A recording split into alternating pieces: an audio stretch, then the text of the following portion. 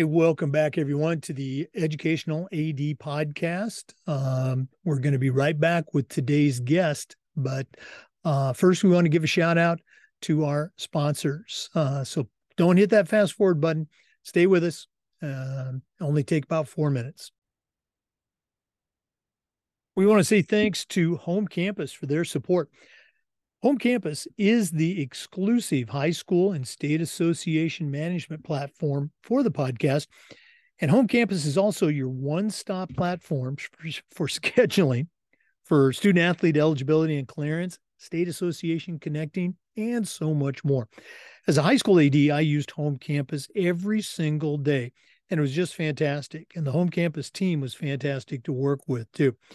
To find out all the things that they can do for you, go to home-campus.com. That's home-campus.com. Check them out today. We also want to say thanks to Huddle. Go to huddle.com. Change the way you see the game. As a football coach, I used Huddle for years, but when I became an athletic director, I made sure our school was a Huddle school. And our coaches, they loved it as much as I do. At Huddle, we believe in sports, and teams believe in Huddle. Join the 6 million users and turn your school into a Huddle school. We also want to say thanks to Snap Mobile. Go to snapraise.com. Check out their entire suite of platforms: Snap Connect, Snap Manage, Snap Store, and Snap Raise, their fundraising platform. We use Snap Raise with great success, and you can too. They even have a program where you can get your funding before you actually start your fundraiser. I don't think anybody else offers that. Go to snapraise.com to find out more. We also want to say thank you to Gipper. Go to gipper.com. Start creating custom content for your school's social media channel. Mention the podcast and you'll get 10% off.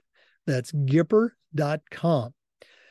We want to thank our good friends at Wall of Fame by Vital Signs. Their mission is to bring your school's legacy to life. The Wall of Fame is actually an interactive touchscreen video console that's going to highlight your school's best performances, both academic and athletic, along with showcasing your school's diverse history and your top role models. Go to vitalsignswalloffame.com. Check out their great products. Then use the link vitalsignswalloffame.com/Jake, and you'll get a nice discount. Vital Signs Wall of Fame. Check them out today. We want to say thanks to Hometown Ticketing, the leading digital ticketing provider to schools and colleges. Go to hometownticketing.com. They're going to show you how to sell tickets for your events, how to scan the attendees that come to your games, and collect your revenue. And every step of the way, you'll have a dedicated client success manager providing hands-on support. To get started, go to hometownticketing.com. Simple and easy online ticketing. We also want to say thanks to District 1. That's WON. And you're going to feel like you've won when you go to district1.com, because they offer you fully custom premium uniforms, on-time delivery in 20 days or less, and you can order just 1 or 2 pieces, so you'll never have to order a full set when you only need to replace 1 or 2. Go to district1.com. That's WON. Click the Team Gear button for your free quote. We want to thank Sideline Interactive, indoor score tables and video boards. Go to sidelineinteractive.com, schedule a live web demo, see their tables and their boards in action. Probably one of the best purchases I ever made was our Sideline Interactive indoor score table. Check it out today, sidelineinteractive.com. And we want to thank Athletic Surveys by LifeTrack. Go to athleticsurveys.com and let them show you how they can create a custom survey for your school that's going to connect you with the 2% who want to complain and the 98% who really love and support your program. And that's incredibly valuable data to have when you're talking to that frustrated parent or your school board or your principal. Go to athleticsurveys.com. Let them help you take your program from good to great. athleticsurveys.com.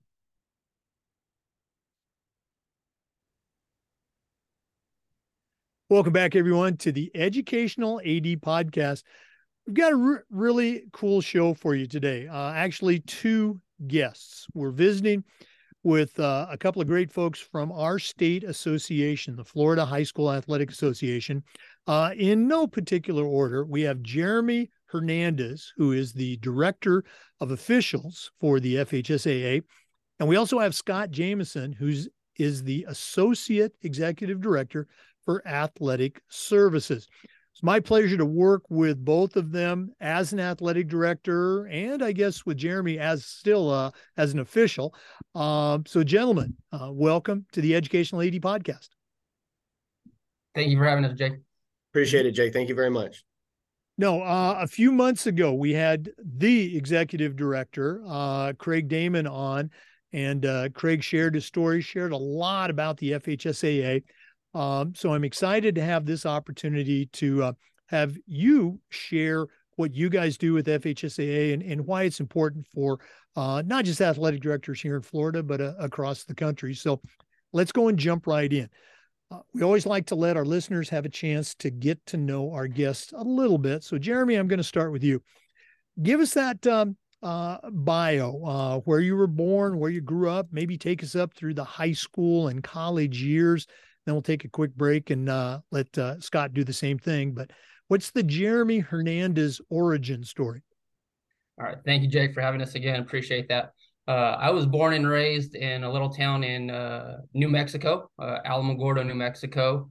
Attended high school there as well, played football, baseball, ran track and field. So I was always around athletics.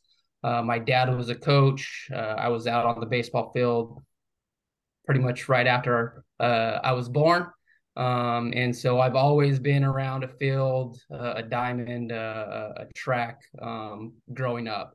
Once I graduated from high school, I went to the University of New Mexico.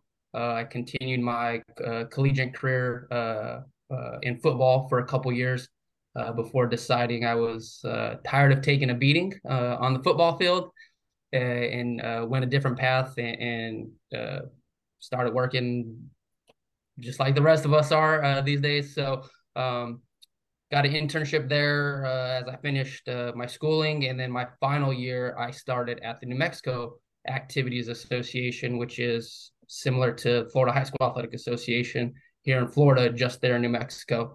So I started there as an intern, worked there 10 years before moving out here to Florida in 2016 when I was hired on here. And I've been here for now 7 years, come September. And I've enjoyed every bit of it. Cross country move. Like I said, I was born and raised in New Mexico. So it was the first time living outside of New Mexico. So it's kind of a culture shock a little bit, but the family took it well. The boys are excited. I have two younger boys, a 12-year-old and a 7-year-old. The oldest is a hockey player. The ice hockey, that is, not field hockey. So got to make that clarification since we are in Florida. And the youngest plays soccer, and I have a wife as well. So we made the move out here, and we've loved it. All right, I got a couple of questions. Let's go back to your New Mexico days.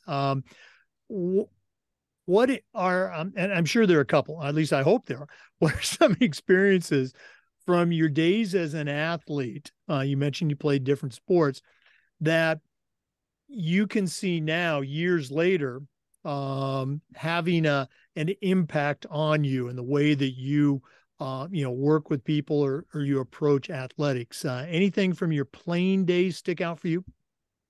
I think for me, just knowing, and I mean, a lot of us are in the same boat, just knowing that camaraderie you have on the field with your teammates and the lifelong friends that you build and create, and just the experience that a state association brings, whether you're making it to deep in state playoffs or just the ability to play regular season games, just having an organization that's there and gives those abilities to athletes as they progress through their schooling.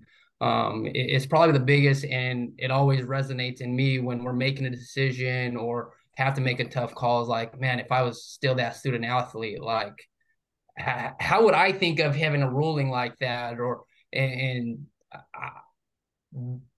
everyone know, hopefully a lot of individuals know, I send out a lot of the ejection letters. And so when we meet the corrective action team, when we meet and go through those, it's tough. Like we'll sit in battle for an hour, 2 hours, depending on how many we have, just because we know what we're about to send out is going to affect them for quite some time, possibly. So we don't take it lightly, and we take that part of the job extremely seriously, because we know that those are going to be games that student athlete's not going to get back. And so that's probably the toughest part of the job, is when I have to send out those letters to the schools, informing them of whether it's a coach or student athletes that they're going to have to miss a certain amount of games because of a decision in the heat of the moment that probably wouldn't have been done if we were just talking one-on-one or under different circumstances. So as a student athlete in New Mexico, and then now working in Florida, though, that would probably be what translates,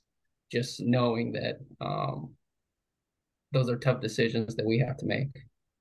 Yeah, absolutely. And I don't think a lot of people realize that, that, the people at FHSA, they've got that perspective, as players, as coaches, as ADs in many cases.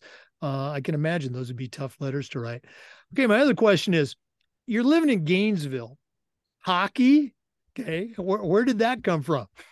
So my previous supervisor in New Mexico, Dana Pappas, she's now with the National Federation. Her and her husband are huge Blackhawk fans. And so as my oldest was younger, they were always getting in Blackhawk gear and apparel and things like that. And in one of the nearby sports complex, I played in an adult flag football league, and on the opposite side, they had an ice arena. So he would occasionally see hockey players coming in and out and doing their thing or whatever. And one Sunday after a game, we're walking out, and he peeks in the ice rink and he says, "Dad, I want to play hockey." And so my first thought is like, you have to learn how to ice skate first. You can't just throw on a pair of cleats and go out and run routes and catch a football. Like, you have to learn a skill before you can even play the sport. So from that day on, we put him in learn to skate classes. And now he's on the rec select teams and playing on three different teams. That's in some points during the year, and having a field day. We just wrapped up this past season with the Memorial Day tournament down in Clearwater. The closest rink for us is either in Jacksonville or Wesley Chapel. So it's travel hockey for us all the time. There's no local, nothing local here in Gainesville. So he takes care of business in the classroom.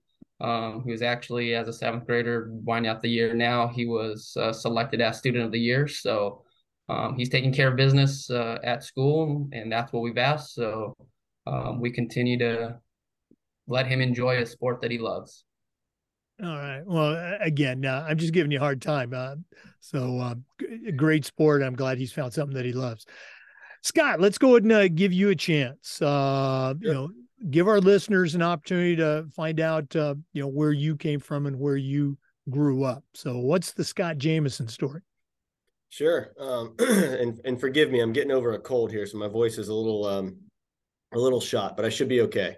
I was born and raised in St. Petersburg, down south of Tampa, and I went to St. Pete High for a few years, and then we moved to Gainesville my senior year, which I was not happy about, of course, moving up from my senior year. But I met my wife my senior year, and so that ended up being a very good thing. Went to Buchholz High School, graduated from there. And then I played basketball in high school. That was my sport. I played baseball growing up, basketball, and just sort of limited it to basketball once I got into high school. So that was my sport. Did not continue into college with basketball. I went to Santa Fe here in Gainesville for a couple of years, and then continued at the University of Florida, go Gators, and graduated from there. And then did an internship, came full circle back at Santa Fe College in the athletics department there, and turned that into a job, and then worked there for 12 years in the athletics department before coming over to the FHSAA in May of 2018. So I had an opportunity, had a job opening, and applied for it, and was hoping my college experience would translate, and had an opportunity to work for Mr. Damon in the eligibility and compliance department for almost 5 years, and just an amazing experience and an amazing boss, and learned a lot. Then have an opportunity to come over here into athletics once Mr. Damon took the big chair. And it's I would say this job is more in line with what I did for 12 years at Santa Fe. I did eligibility and compliance there as well, did some eligibility stuff, but this is probably encompassing more of what I did for that 12 years at the college, which was a little bit of everything. And so it's been great. It's almost a year that I've been in this position, so it's been a lot of learning. Like Jeremy said, it's we don't get to give the most fun information to people at times, but it kind of keeps us humbled, and kind of keeps us having to always look at the big picture and understanding. I think the experience, like Jeremy said, from playing gives us, and from coaching and AD and all that kind of stuff, gives us the perspective on the impact that it does have, the impact that either the penalties will have or anything like that, and making sure that we always keep that in mind. And it is tough. It's tough. It's not something we ever want to do. But we're here to enforce the policies and bylaws, and so sometimes I think that gets lost on people at times. But believe me, it's not what we'd like to be doing every day. But I think our perspective has been born from a lot of experience, going all the way back to high school and middle school playing. I happened to go to a middle school that was FHSAA, so I was able to play back when I was in middle school, into a private school, Northside Christian down in St. Pete. So I was able to, start playing at a younger age in the FHSAA. So, and at the time, you don't really realize how much the FHSAA does until I got here, and I was like, holy smokes, there's a lot that goes on behind the scenes. So, but it's been great. And so it's all led me to where I'm at, and I'm happy to be here and love what I do. Yeah, well, you and I actually met through your role with compliance, because you were on the road team for those appeals, those sectional appeals meetings with Craig, and I was up there in section 1. So Yep. yeah, we'll talk more about those meetings later on. I was going to ask you, but you actually brought it up. Having been a high school student athlete in Florida, did you have any awareness when you were in high school of FHSAA and, well, who are those guys, or what do they do, or was it just not even on your radar?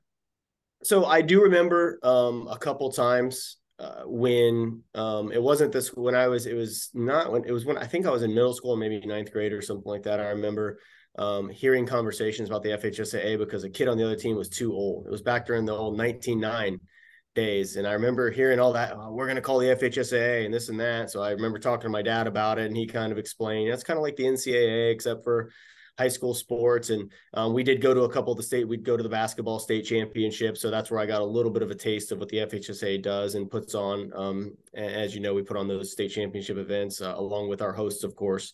So that was about the only knowledge that I had of it, to be honest. There wasn't a lot, which I guess is a good thing. If you don't know a ton about it, it might be a good thing. And not knowing too much means you're probably not in too much trouble. So. Yeah, and again, having been an athletic director in Florida for a long time, the last thing that we want to see or hear from our coach is get that phone call or that text and say, kid got ejected tonight, or, worse, the coach, I got ejected tonight. And I know you folks in Gainesville, you're not just sitting at the phone waiting. Boy, I hope somebody got ejected so we can deal with it. It's the last thing you want to see as an administrator. Scott, without naming any names or schools or even geographic sections, what's one appeals case that you can recall that either from a boy, that was really good? Because I know we have some good ones, some appeals that we do grant, like age things. They might have been 1 month over the age limit, but there's also some crazy things that you just ask yourself, seriously, you're appealing that? Can you share something with our listeners from your experience working on that end of sectional appeals? Sure. So I would say it's one of those situations where it's always nice to see when there's a positive result. And sometimes that positive result may not always be that the student immediately gains eligibility, but there's typically some sort of a positive result that can come from it. But I did always, and I think everybody, it's just human nature, because they'd win their appeals sometimes and break down crying because it was a big deal. They had a real hardship in their life, and that that's what we're here for. Is there are hardship appeals, and if that student had a hardship, something that was completely out of their control, those are the situations, and our appeals committees did a great job. Of course, you were a part of those, but did a great job. And some of them took 20 minutes, some of them took an hour and a half, and they always made sure that you remember. And some of them were very long. Some of them, the news would be there. I remember some where we had news and we had people outside waiting to get the result because it was a big time athlete.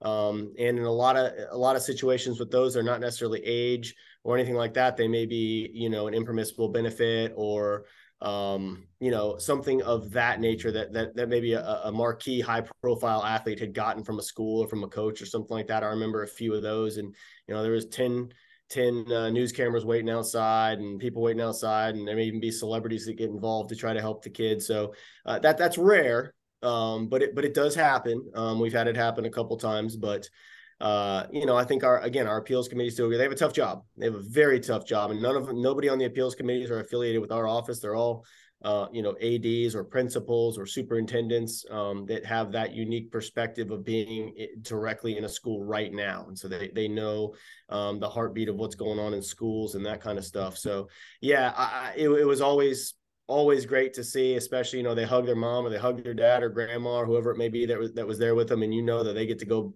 they may be going to get back on the field or court or pool or whatever it was that day in some instances, because they're getting cleared right then. You can just see they may come in with their head down, but they leave with their head high, knowing that, the school did a great job appealing for them. They came in and spoke well on their behalf. And that always amazed me too. I try to think if I'm 15, 16, 17 years old and having to go in and on my own behalf, speak in front of people that I don't know, that's extremely intimidating. And it's amazing how well some of these kids do it. And again, it's not something we want to have to do, but there have to be rules. And if there was a rules violation or a student was too old or in their fifth year or something like that, but had a hardship, it was really amazing to see how well some of them spoke on their own behalf, being such a young age and not having that kind of experience, and just how they were able to really just from their heart, tell you what's going on and speak so eloquently. That was always a nice thing to see. Yeah, you're so right, and it just brought back a lot of memories of some of those appeals that we sat on that did turn out in a positive way. And I want to give a shout out to Craig and FHSAA. Several years ago, Craig actually suggested to me that we create a workshop for our FIAAA conference and the title turned out to be Do's and Don'ts of an FHSAA appeal. And I was able to put that together with a couple of other great ADs, Ron Allen and Pam Lancaster. And they still roll that out every couple of years. And I think it's been really helpful to our athletic directors on, you'd never want to be in that position, but if you are, okay, here's some things that you need to do. And we would say, give the committee reasons to say yes. Okay. Mm-hmm. Don't come in there combatively, but give them reasons, have your documentation, have your forms, give them a reason to say yes, to grant that appeal. And, hopefully it's been, positive for you guys as well. It has been. And we 100% believe in due process and every layer of due process, and want to make sure that every student, administrator, coach, whoever it may be, gets their full due process. And we have many layers of it there, but I think stuff like that, the do's and don'ts, have been huge. I mean, you can tell the difference when people come in, and it's not like they're coming in just making stuff up, but they have their ducks in a row. They have all their paperwork in a row. They have everything that they're going to say. It's all laid out, and they're able to move through with it. This year at FIAAA, I was actually able to, with Ryan James from Escambia High School, was able to give a presentation with him. He did majority of the work. I can't take credit for that. I was just there and spoke a little bit, but on the other side of it, the appeals for suspensions, like Jeremy was talking with our corrective action team. So it was an opportunity to get in front of some ADs and tell them kind of some do's and don'ts of that. Here's how to approach that. Here's how we want to work together with the schools. Mr. Damon's philosophy is that we want to have relationships and we want to build those relationships with our schools. It's not us versus them. It is all of us together, the officials, us, the kids, the coaches. We're all working towards one common goal, and that's to progress these kids through school and to give them as many possible opportunities as we can. And so I think that was another great opportunity to get in front of the ADs and kind of tell them, like, hey, we're not trying to tell you how to, work the system or anything, but here's how you can work with us to help at the end of the day to benefit this kid so that we never see their name come up again. They had that one, like Jeremy said, they had that one heat of the moment where they said something they shouldn't have or did something that doesn't define who they are as a person in any way, shape, or form. And so for the school and the FHSA to work together to better that student, and then we never see them again and they go on to big things, that's what our expectation is, and that's what we want to work towards. No, and great points. That partnership, that relationship. We always talk about building relationships. It's not us against them. Great stuff.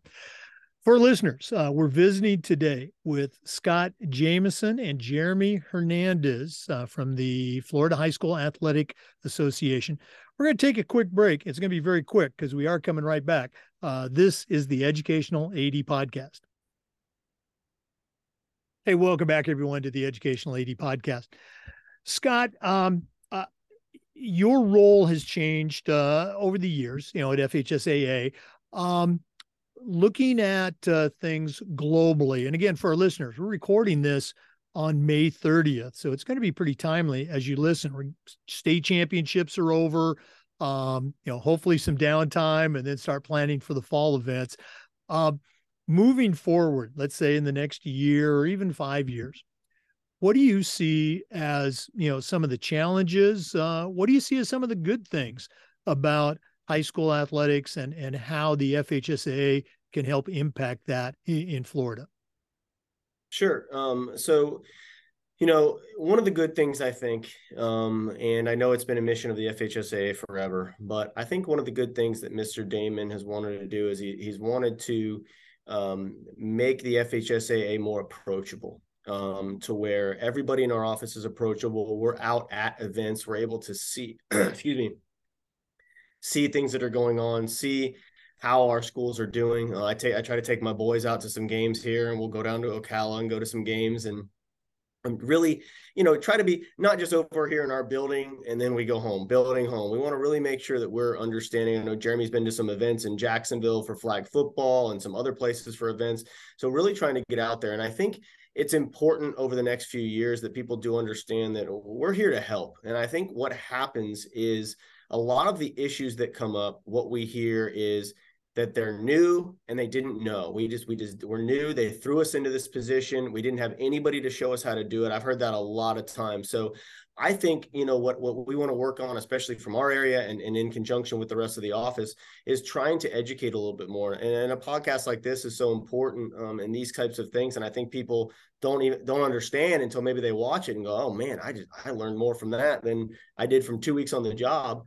Is that we are here to be a resource. We are here to provide as much information as we can. We always want to try to tackle stuff on the front end as opposed to tackling it on the back end. So I think over the next few years, making people aware of that, and making them to where they're not. I know there's some ADs that have been here for a while that maybe they're afraid to call the FHSAA.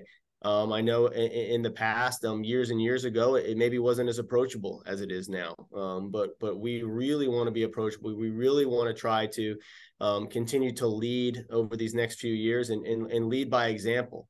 And when that comes down to, and Jeremy will get into it a little bit more, but I'd say the biggest thing that has to change, and it has to, and I don't know how it's going to, is the lack of sportsmanship right now. It's tough to see.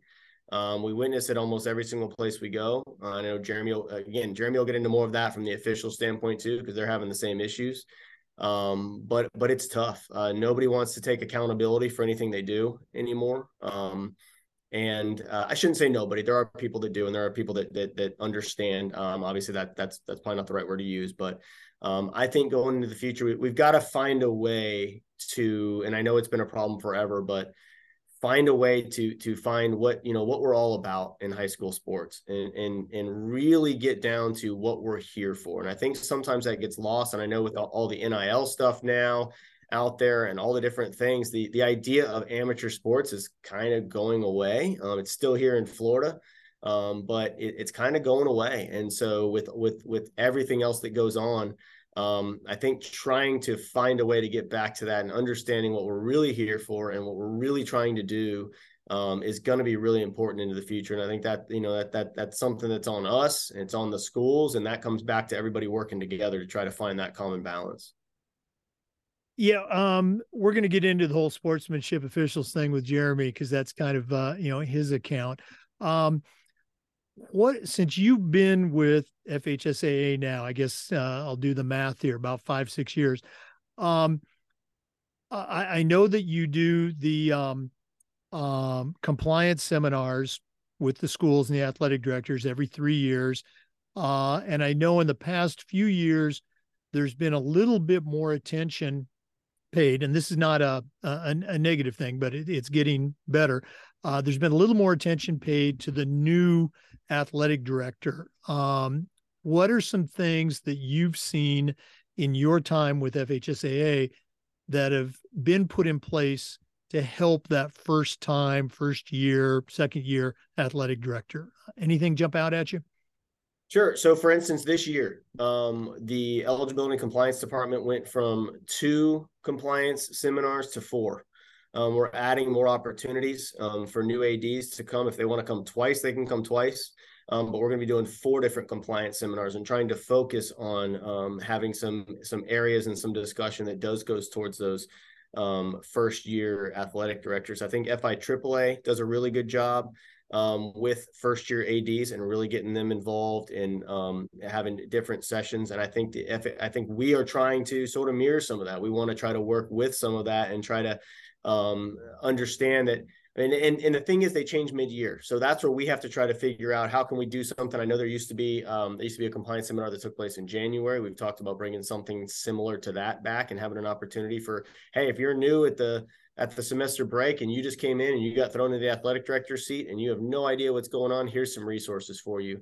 And we do have resources on our home campus that we've been slowly accumulating, or quickly in some instances, that there's tons of information there. And we would always offer our services to have a Zoom or come in person. Last year, Palm Beach County for one, St. Johns County is another one. We went and met with myself, Chanel Young from our office, Jordan Stark. We all went and met with the ADs. Palm Beach, I think, had 13 new athletic directors last year in their county. And so Ms. Valmiaris invited us down there. We drove down, we gave a presentation. We tried to get as much as we could done for those first year ADs. And again, same thing in St. John's. We were meeting with the experienced ADs as well as the new ADs and kind of going over some of that stuff. So that is always an option. We're always available to travel and come to your county and or if you're a private school, come to your school and talk to the new AD or coaches or anything like that. So we're working towards some stuff. We're going to try to get more and more resources. Like I said, we do have some slides, some slideshows and resources on our file library on home campus that our ADs can find. When they log into home campus, over on the left, they'll see file library. You can scroll down to general eligibility resources, general athletic resources, and there's lots of different resources there, especially for first year ADs, that they'll probably be overwhelmed at first, but as they sort of pick through it, they'll be very, very happy that they did, because I think it would solve a lot of problems for them just by going there. Again, we all know that getting that new athletic director through that first year and getting them to come back for year 2, that's kind of the yardstick. If we can get them back that second year and keep them going that third year, then we might have them for a long time and not have to have a brand new AD that next year. Jeremy, let's go and hop over to you again. You're in charge of officials for the entire state of Florida for all sports. I'm going to let you decide first. Do you want to talk about, the challenge with, finding the next generation of officials? Do you want to talk about sportsmanship? I'll go ahead and share this. As you know, I was down in the Venice area after I retired, and I was refereeing high school basketball games down there more than once. And at that point, I was only 63 years old. Many times, I was the youngest guy on a 3-man crew. So again, we do need to order. We need to sign up some new officials. But Jeremy, share with our listeners some of your thoughts about the state of officiating and sportsmanship, and maybe what can we do to make it better? Yeah, let's go ahead and we'll just stick on the topic with sportsmanship because I think that plays into everything else that we're experiencing with officials.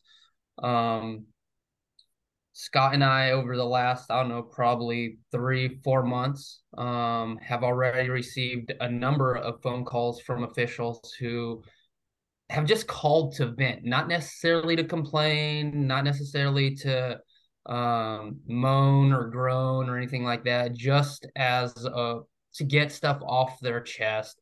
And it five maybe when I first got there, it was more of we need more money, we need more money. We're not going to officiate until we give them more money. That was kind of the theme behind them not officiating. However, now, like I said, over the last 3 or 4 months, Scott and I have received either phone calls or emails of individuals saying there's not an amount of money that you can pay me to go back out on the field because of sportsmanship.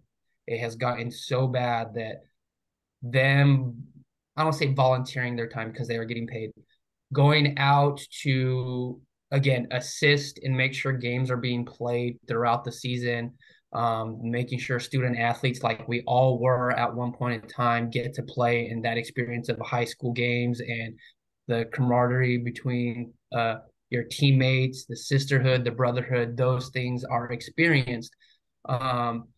And they're going out to make sure that that continues. And unfortunately, we're to a point where the sportsmanship between fans and players and coaches, and I'll even throw this in because we're hearing it too, it's behavior of officials to officials. So I don't want it to sound like it's just the outside people because we also hear that it's amongst themselves. Is just getting to a point where we have individuals who are, like you say, to that age where they're like, why are we doing this anymore? I can go enjoy retirement with my wife, with my spouse, significant other, whoever it may be, and not have to worry about getting screamed out for an hour, hour and a half, 2 hours, depending on what sport they are, for 60, 70, $80 for the game. We say, wow, you're making that much, but I mean, I know myself, I wouldn't want to go to the FHSA office if Craig's going to go and scream and Scott's going to go and scream and holler at me for 2 hours for $80 for the 2 or 3 hours that I'm there. So we completely understand where they're coming from. We know something has to change. We respect their decision while we don't want to see them leaving, and we know it's going to make it harder for our assigners who are having to fill in those games. And how are we going to make ends meet with the officials that we do have compared to the number of games that we have? Another challenge, obviously, is the growth of Florida. I mean, Florida is continuing to grow. We have a number of new schools that are opening this year. And while our numbers are kind of rising from COVID, they're not rising fast enough to keep up with those new schools. So you figure new school opens, you're going to need another set of 5 to 7 football officials just for that one school for a Friday night game, another set of 3 or 2 for basketball games. And we're not getting that amount to sign up as fast as schools are being built. And like you say, that new generation, they see it. They're out there at those games. Why do I want to go put myself through that? And so that's the biggest struggle. And it's not just here in Florida. NASO, who is a national sports officials governing body, they're doing several surveys over the last few years, and it's kind of their surveys are showing that as well. It's not necessarily about the pay anymore. It's about the fear of being attacked, being hollered night in, night out, when they're trying to do something positive for their community, for those student athletes. So those are the struggles and the concerns that we have right now from our office. And just to I'll just tack onto that real quick, just real quick, because I just like Jeremy said, we've talked to officials that, and specifically people have probably heard me talk about him, but he said, I've been doing this for 23 years. I think he was in his mid 40s. I've been doing this since he was 20 on 23. He said, I can't do it. You can pay me $400 a game. I'm not doing it. He had turned down playoff assignments. He said, I can't even go. I can't deal with it anymore. It's just, and it's not that every official we talk to says, listen, we understand there's going to be chirping. They're going to be yelling at us. We get that. Fans are going to, it's always been like that. We understand you're going to take some sort of verbal abuse during the games, and we don't expect everybody to be quiet the whole game. It's the other stuff. It's following them to the parking lot. It's the administrators and ADs screaming at the officials. And then that's the person you're supposed to have walk you to your car or walk you to the locker room. And they were just being extremely blunt. I mean, we've had stuff come in this year about, hey, the AD or the vice principal or the principal was screaming at us the whole game. They wouldn't walk us to our cars. They wouldn't, and we had parents following us. That's the kind of stuff. I mean, you see it in the news. Baseball umpire, a fan ran out, punched him in the back of the head, and knocked him out during a game. That's where the $80 is. Am I really going to go out there? And then you have, I mean, I have people that I know that from when I worked my days at Santa Fe that, they'll get on Facebook or wherever and complain about the officials. And then I'll see other people posting pictures of the officials. This is the guy that blew the game for us. And it's just not what they want to see. And I always tell them, hey, we have openings. Why don't you come officiate? Oh, heck no, I'm not going to go do that. Well, because of people like you don't want to go out and officiate. And so I think that's where it's a frustrating topic for us because it's so avoidable. It just seems like it's avoidable, but it continues to happen, and it's at an alarming rate. The physicality with the officials and touching officials and pushing, and the overboard. I mean, not just language, but just in basically threatening language has just skyrocketed, especially this year. I mean, our ejections were up 20%, I think, this year, and our level 2s and 3s, which are like 3s are contact with officials or something worse, we're up like 50% this year, from last year. 50% on level 3s, which is the highest level. So we're headed in the wrong direction, and I think it's something we can fix, but people are gonna have to work at it. It's gonna be something we're all gonna have to work together on. Oh my goodness. Okay. Now, I'm going to get on my soapbox here a little bit. And full disclosure, years ago when I was a head football coach, I wasn't the greatest example of coaching my kids. And that's what I would tell our coaches. I hired you to coach the kids. If you're chirping at the refs, who's coaching the kids? Shut up and coach the kids.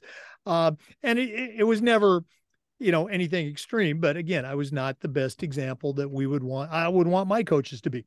I would have talked to myself if I was my AD. I firmly believe, and again, one more thing. In my 20 years in Florida, 20 plus, I was at 2 different schools.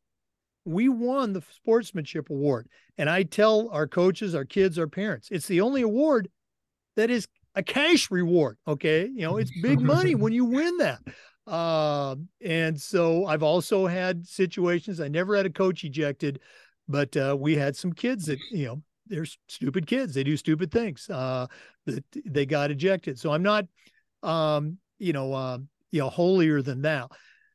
Having said all that, I firmly believe the number one factor in how kids, fans, parents, etc., respond when you get that call. And let's go and choose basketball because I ref basketball. There's going to be some bad calls. Okay. Mm-hmm.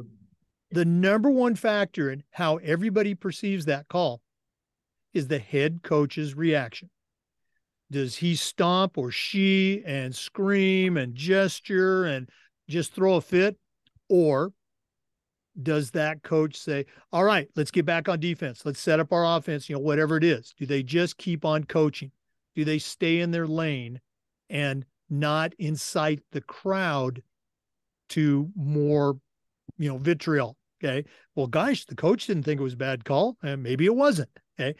And the number one factor in how that coach responds is the athletic director.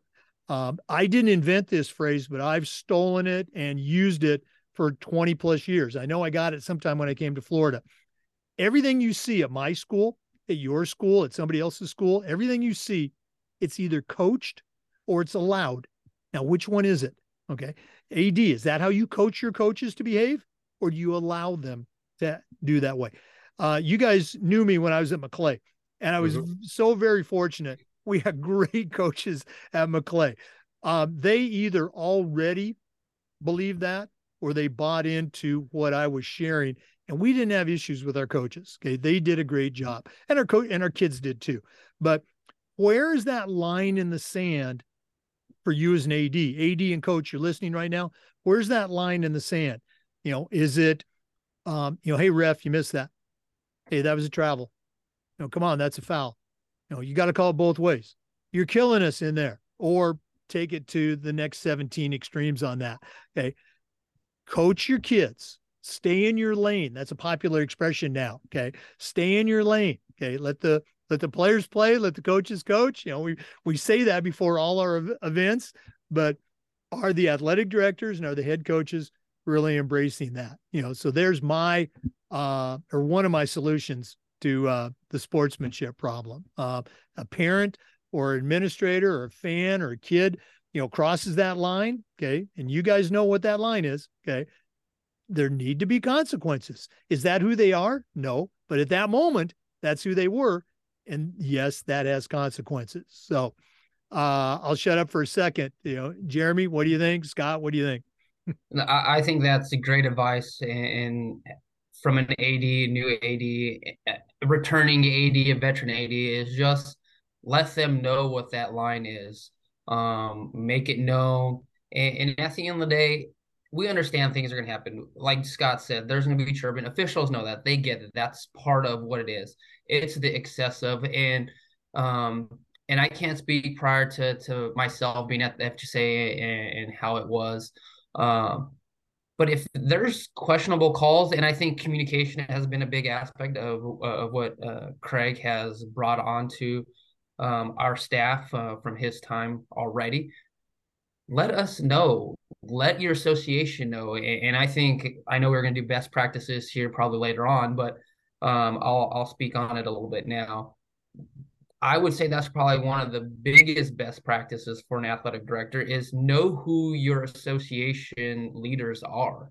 Communicate with them, have an open line of communication. And then that way, if they know they're getting a call from myself as an AD, whether it's good or bad, they're going to know it's legit.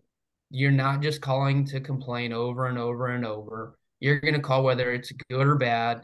Give them the positive, give them the negative. Open that line of communication from the start of the season. As soon as you're hired on, for the newbies who are watching this, find out who that is. Let them know, hey, I'm the new athletic director. Look forward to working with you. Please call, email me anytime, concerns, issues like that. Communication, I believe, would also solve a lot of these issues because, like you said, we've said earlier, the perception is it's everybody's against everybody. And it shouldn't be officials against the schools against us, officials against us, because we're all in it for the same reason, and it's the student athletes.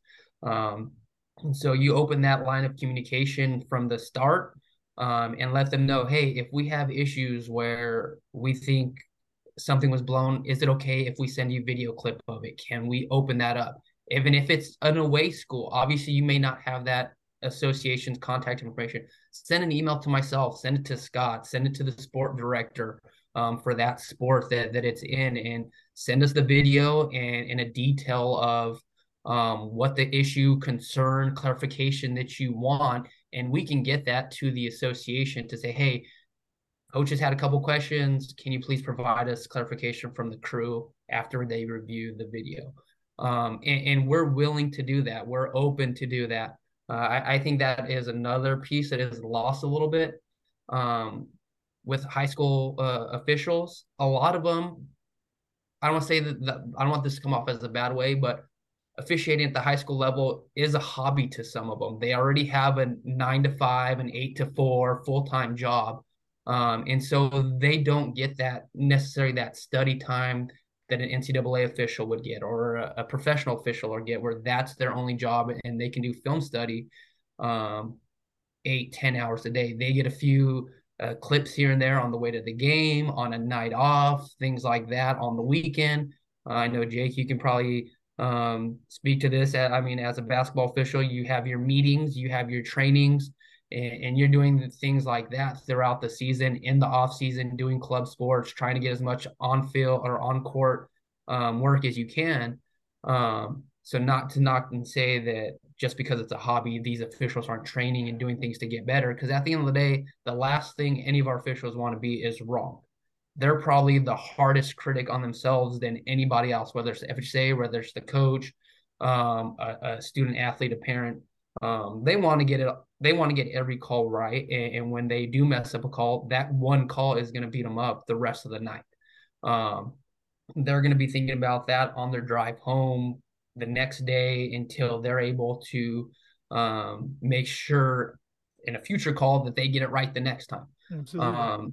So communication, and I would say, is probably another factor that would probably help with it.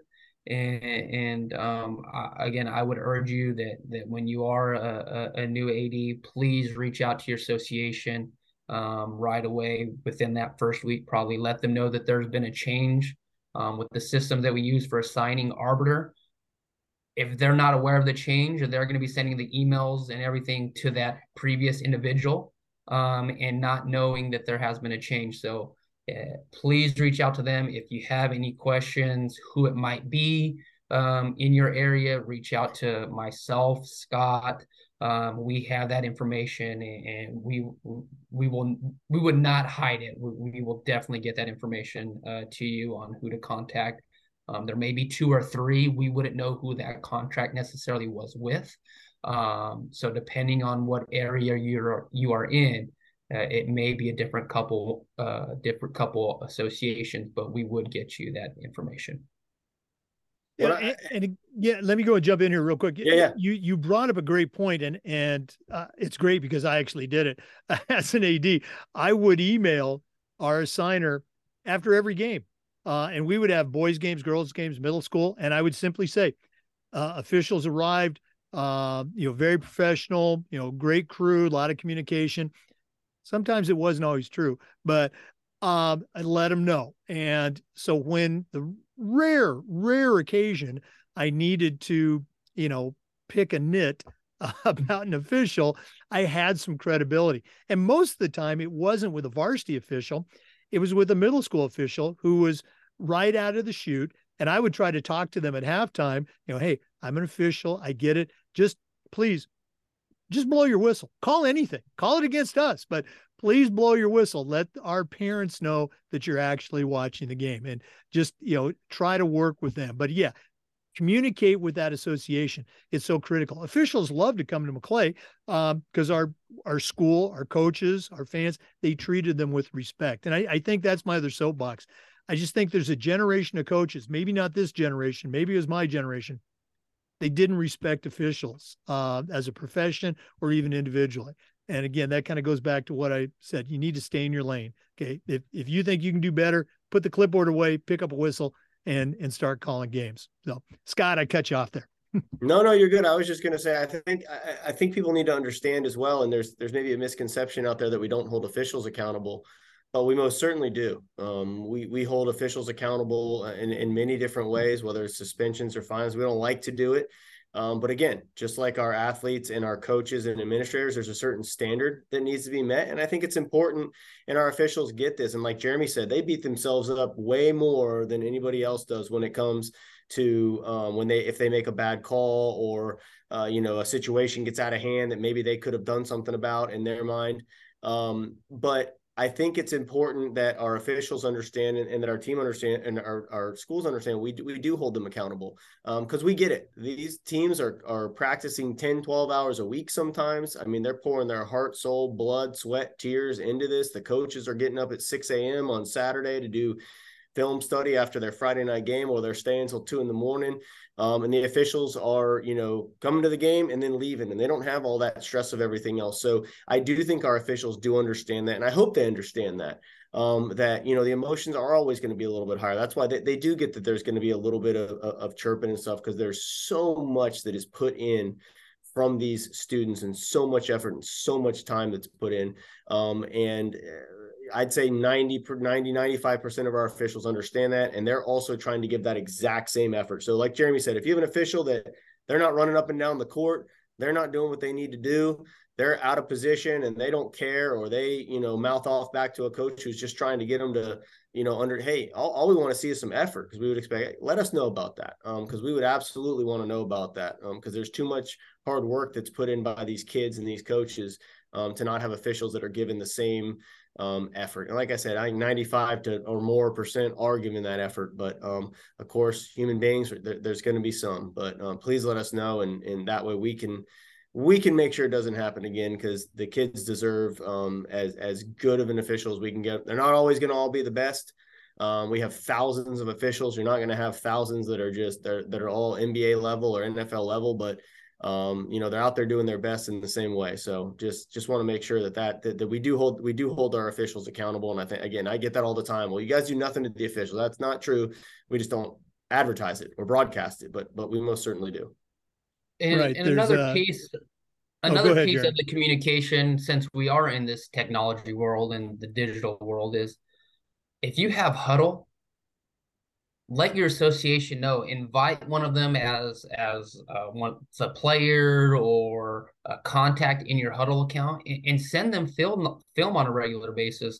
They would love to have additional training material and video to watch, break down things. Hey, were we out of positioning here? What can we do on this? And things like that. So if your school is lucky enough to have huddle, whether it's through a football account or basketball account, whichever it may be, invite them in to have that. Again, we know film is kind of touchy, and it might be, oh, well, you're just trying to get it for other teams and things like that. Our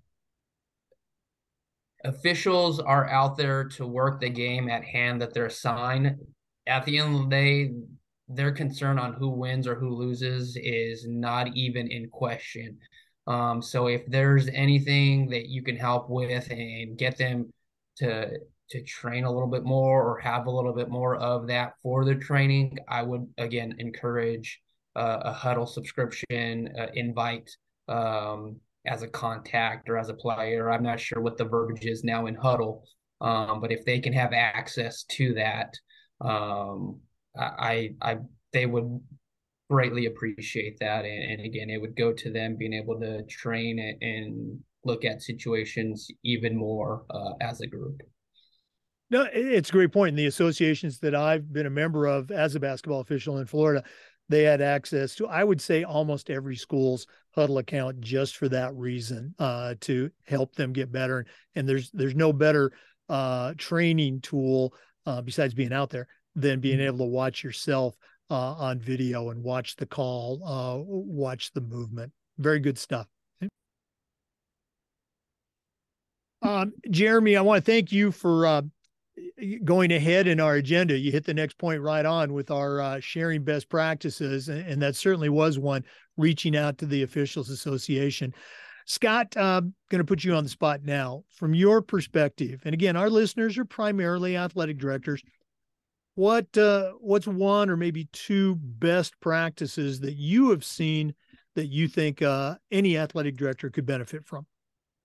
Sure. So I think one main one, and I continuously have seen it over and over since I've been here over the last 5+ years, is the lack of communication between athletic directors. It seems as though sometimes athletic directors are afraid to call each other because maybe they don't have a good relationship, quote unquote, or they're rival schools. You cannot be afraid to have that communication and relationship with the schools in your area, the schools in your district. Reach out, talk to them. If there's a problem, call them. A lot of times they call us first when it's something that a very easy conversation between athletic directors, and that's how you earn their respect too. And so when you have issues come up later, now you may become friends, or you may have that relationship where you can just call and bounce stuff off of each other. It's amazing how many times I'll say, hey, well, did you give the school a call? No, I haven't called the school. Why haven't you called the school yet? Well, we don't really get along. Well, this is not a situation, we have to be adults and we have to be professionals. And I think that is a main thing that I would say is communicate with other ADs, call them first about stuff, be upfront with them. If there's something, you'll probably be able to solve way more problems than you think you can solve just by calling other athletic directors. You're all in the same profession. You're all getting up every morning to do the same thing, which is to help kids. And so at the end of the day, if that's what your mission is, if you both have that same mission, then those phone calls should be always beneficial. So I would say that's a big one. That's one that I hear all the time is, no, we didn't call them. We don't have a good relationship. Well, that you don't have a good relationship probably because the only time you've ever seen each other is when you have your rivalry football game, and you may not like each other on that Friday night. But the other 364 days a year, you've got to be able to coexist. And so I think that would be a really important best practice. And then I think the other one is really getting into the handbook. There's a lot, and I know it can be boring at times to say I'm just going to read the handbook, but there's so many times that we have ADs who they've been there 5 or 10 years, and you can tell from talking to them they've probably never gotten into the handbook. Getting into home campus, spending some time really getting into the guts of stuff, that file library, that book, and really trying to learn as much as possible, and then writing down questions you have, and then calling our office. We have people here. Again, we are approachable here. We will answer your questions. There are no stupid questions. Don't be afraid to ask questions. Don't be afraid to fail, but fail on the front end. And then we can help you work through that without there being any sort of issue. So I think those are the two best practices that I would say is communicate with other ADs and use the resources that you have. It's just so often that there are resources. Maybe I still feel like we should have more, and we're working on that. But so many times the resources that are there are not used. So those would be the two that I have. Well, you're so very true. It's so easy to pick up that phone and call the FHSAA. It's not as easy to call that school and that AD right down the road.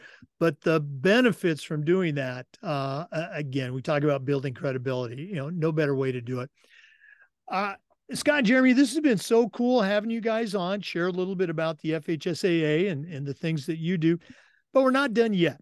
We always wrap up with the athletic director's toolbox. Now, neither of you are school-based AD, but you certainly know your way around the world of high school athletics. So right now, I'm going to challenge each of you, and Scott, I think we'll just stay with you, to send out a brand new athletic director on their very first job, but I'm only going to let you put 3 items in their toolbox. So Scott Jamison, what 3 things are going to go into your new athletic director toolbox? Okay, so I'll have one that I think, again, I'm trying to see if I have it handy right here. Mine's a little beat up, but I would say the handbook would be one. I know it's kind of been, mine has been through a year. It's every year about this time it starts to get beat up because I'm in it so much.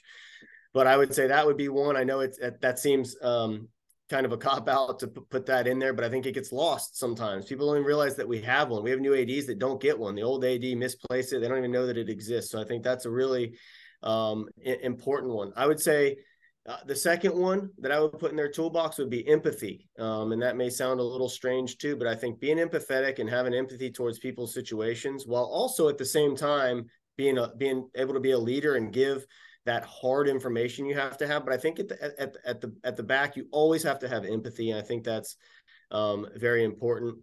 And then the third one, I want to say duct tape, because duct tape can fix everything. But I will say you have to be able to communicate. And I know we that's probably been the topic of this, but you have to be willing to communicate, and you have to have those skills. And those are learned skills in a lot of instances. Communication, some people are really good at it. Some people you can just call up and have a conversation, or they can come talk to you and they are just charismatic as can be. Some people have to work at it a little bit more. Some people have to learn how to communicate. And the only way to do that is by communicating and learning the do's and don'ts of it. And maybe taking some courses on it. I know there's some athletic directing courses, CMAA stuff that you can take to learn how to communicate, but not being afraid to pick that phone up or talk to people in person. And so I'd say those would be my 3 just off the top of my head. I love the handbook. And again, I've been an AD in Florida, or I was an AD for over 20 years. If you know that handbook, and you're not going to know it by heart, but if you know where to find something, you've become a much better athletic director for your coaches, for your student athletes, for your parents. Okay. Now you can help them grow in their role, whether it's student athlete or coach. So yeah, love that. Okay. Love it. And the duct tape, that would have been a great tool too. Okay. All right, Jeremy, did Scott take all of your great ideas, or do you have some different tools to send out a brand new AD with? I'll throw in a couple extra. I'll stay on the same with the handbook. But coming from the officials world, I would throw in the officials guidebook. I think there are times where our ADs don't know what associations are supposed to be charging them or how much they can be charged for officials fees per official. And then once they've signed that contract with the association, we get a call in the middle of the season, after the season, hey, how come I was getting charged $200 for a basketball game? Did you sign a contract? Did you know there's fees that they're allowed to charge and something like? No. What are you talking about? And so, and then with a signed contract, we're tasked with having to do something about a signed contract. So from my end, that's one I would put in, and then grace. Give yourself grace. You're going to get thrown a ton of information in such a short amount of time, and overlooking things it's probably going to happen. And give yourself grace and forgiveness that that's going to happen. Don't beat yourself up over it. The next, you can just move on and try to make sure it doesn't happen for the betterment of the student athlete or whatever situation that is, the coach. But give yourself grace and the ability to learn and move forward with the job and not just stop after a year. This is kind of going off a tangent, but we've kind of got a 3-year thing for officials. If we can get them to that 3rd year, it seems like we can keep them for a while. Similar to how you said, if we can keep that AD for that 1st year, we can usually keep them for a while as well. So give yourself grace and again, like Scott said, lean on the individuals who have been there for a while, or call for questions, call us. But it'll probably be rough for a while. But know that we're there to support you. You have individuals like Jake out there that are there for you to reach out to as well. So don't beat yourself up too much. Also, get a really comfortable pair of shoes. That'd be the other one. You're not going to probably be sitting at your desk very often. We have moving around, so make sure you have a comfortable pair of shoes. I just bought my first pair of is it Hoka's, Hoka? I love them. Yeah. Boy, 2 thumbs up for anybody listening. Best shoes I've ever had. Jeremy Hernandez and Scott Jamison, thank you so much for sharing with our listeners. We should have done this earlier, so shame on me. Jeremy, we'll start with you. If one of our listeners wants to reach out and connect with you, what's the best way that they can do that? My email is jhernandez@fhsaa.org, or my office is 352-372-9551, extension 300. Okay. And Scott, same question. How do our listeners connect with you? Absolutely. So my email address is sjamison. That's Jamison, just Jamison with an I, at fhsaa.org. And then same number, 352-372-9551, extension 180. And we'd be happy to talk to you at any point. And I encourage everyone, especially our Florida listeners, go to the FHSA website, and there's a link on that says how to become an official. Okay. Follow that process, join the ranks of officials, continue to be a part of educational-based athletics. Jeremy and Scott, thanks again. All the best moving forward, and hopefully you get some downtime now that summer's here. Thank you, Jake. Really appreciate you having us. It was an honor. Thank you. Thank you, Jake. Appreciate it. Oh, absolutely. For our listeners, we do this just about every day, and we upload the Zoom videos to the Educational AD Podcast YouTube channel. Come back next time for more great best practices and just about every day for new content on the Educational AD Podcast. We'll see you next time.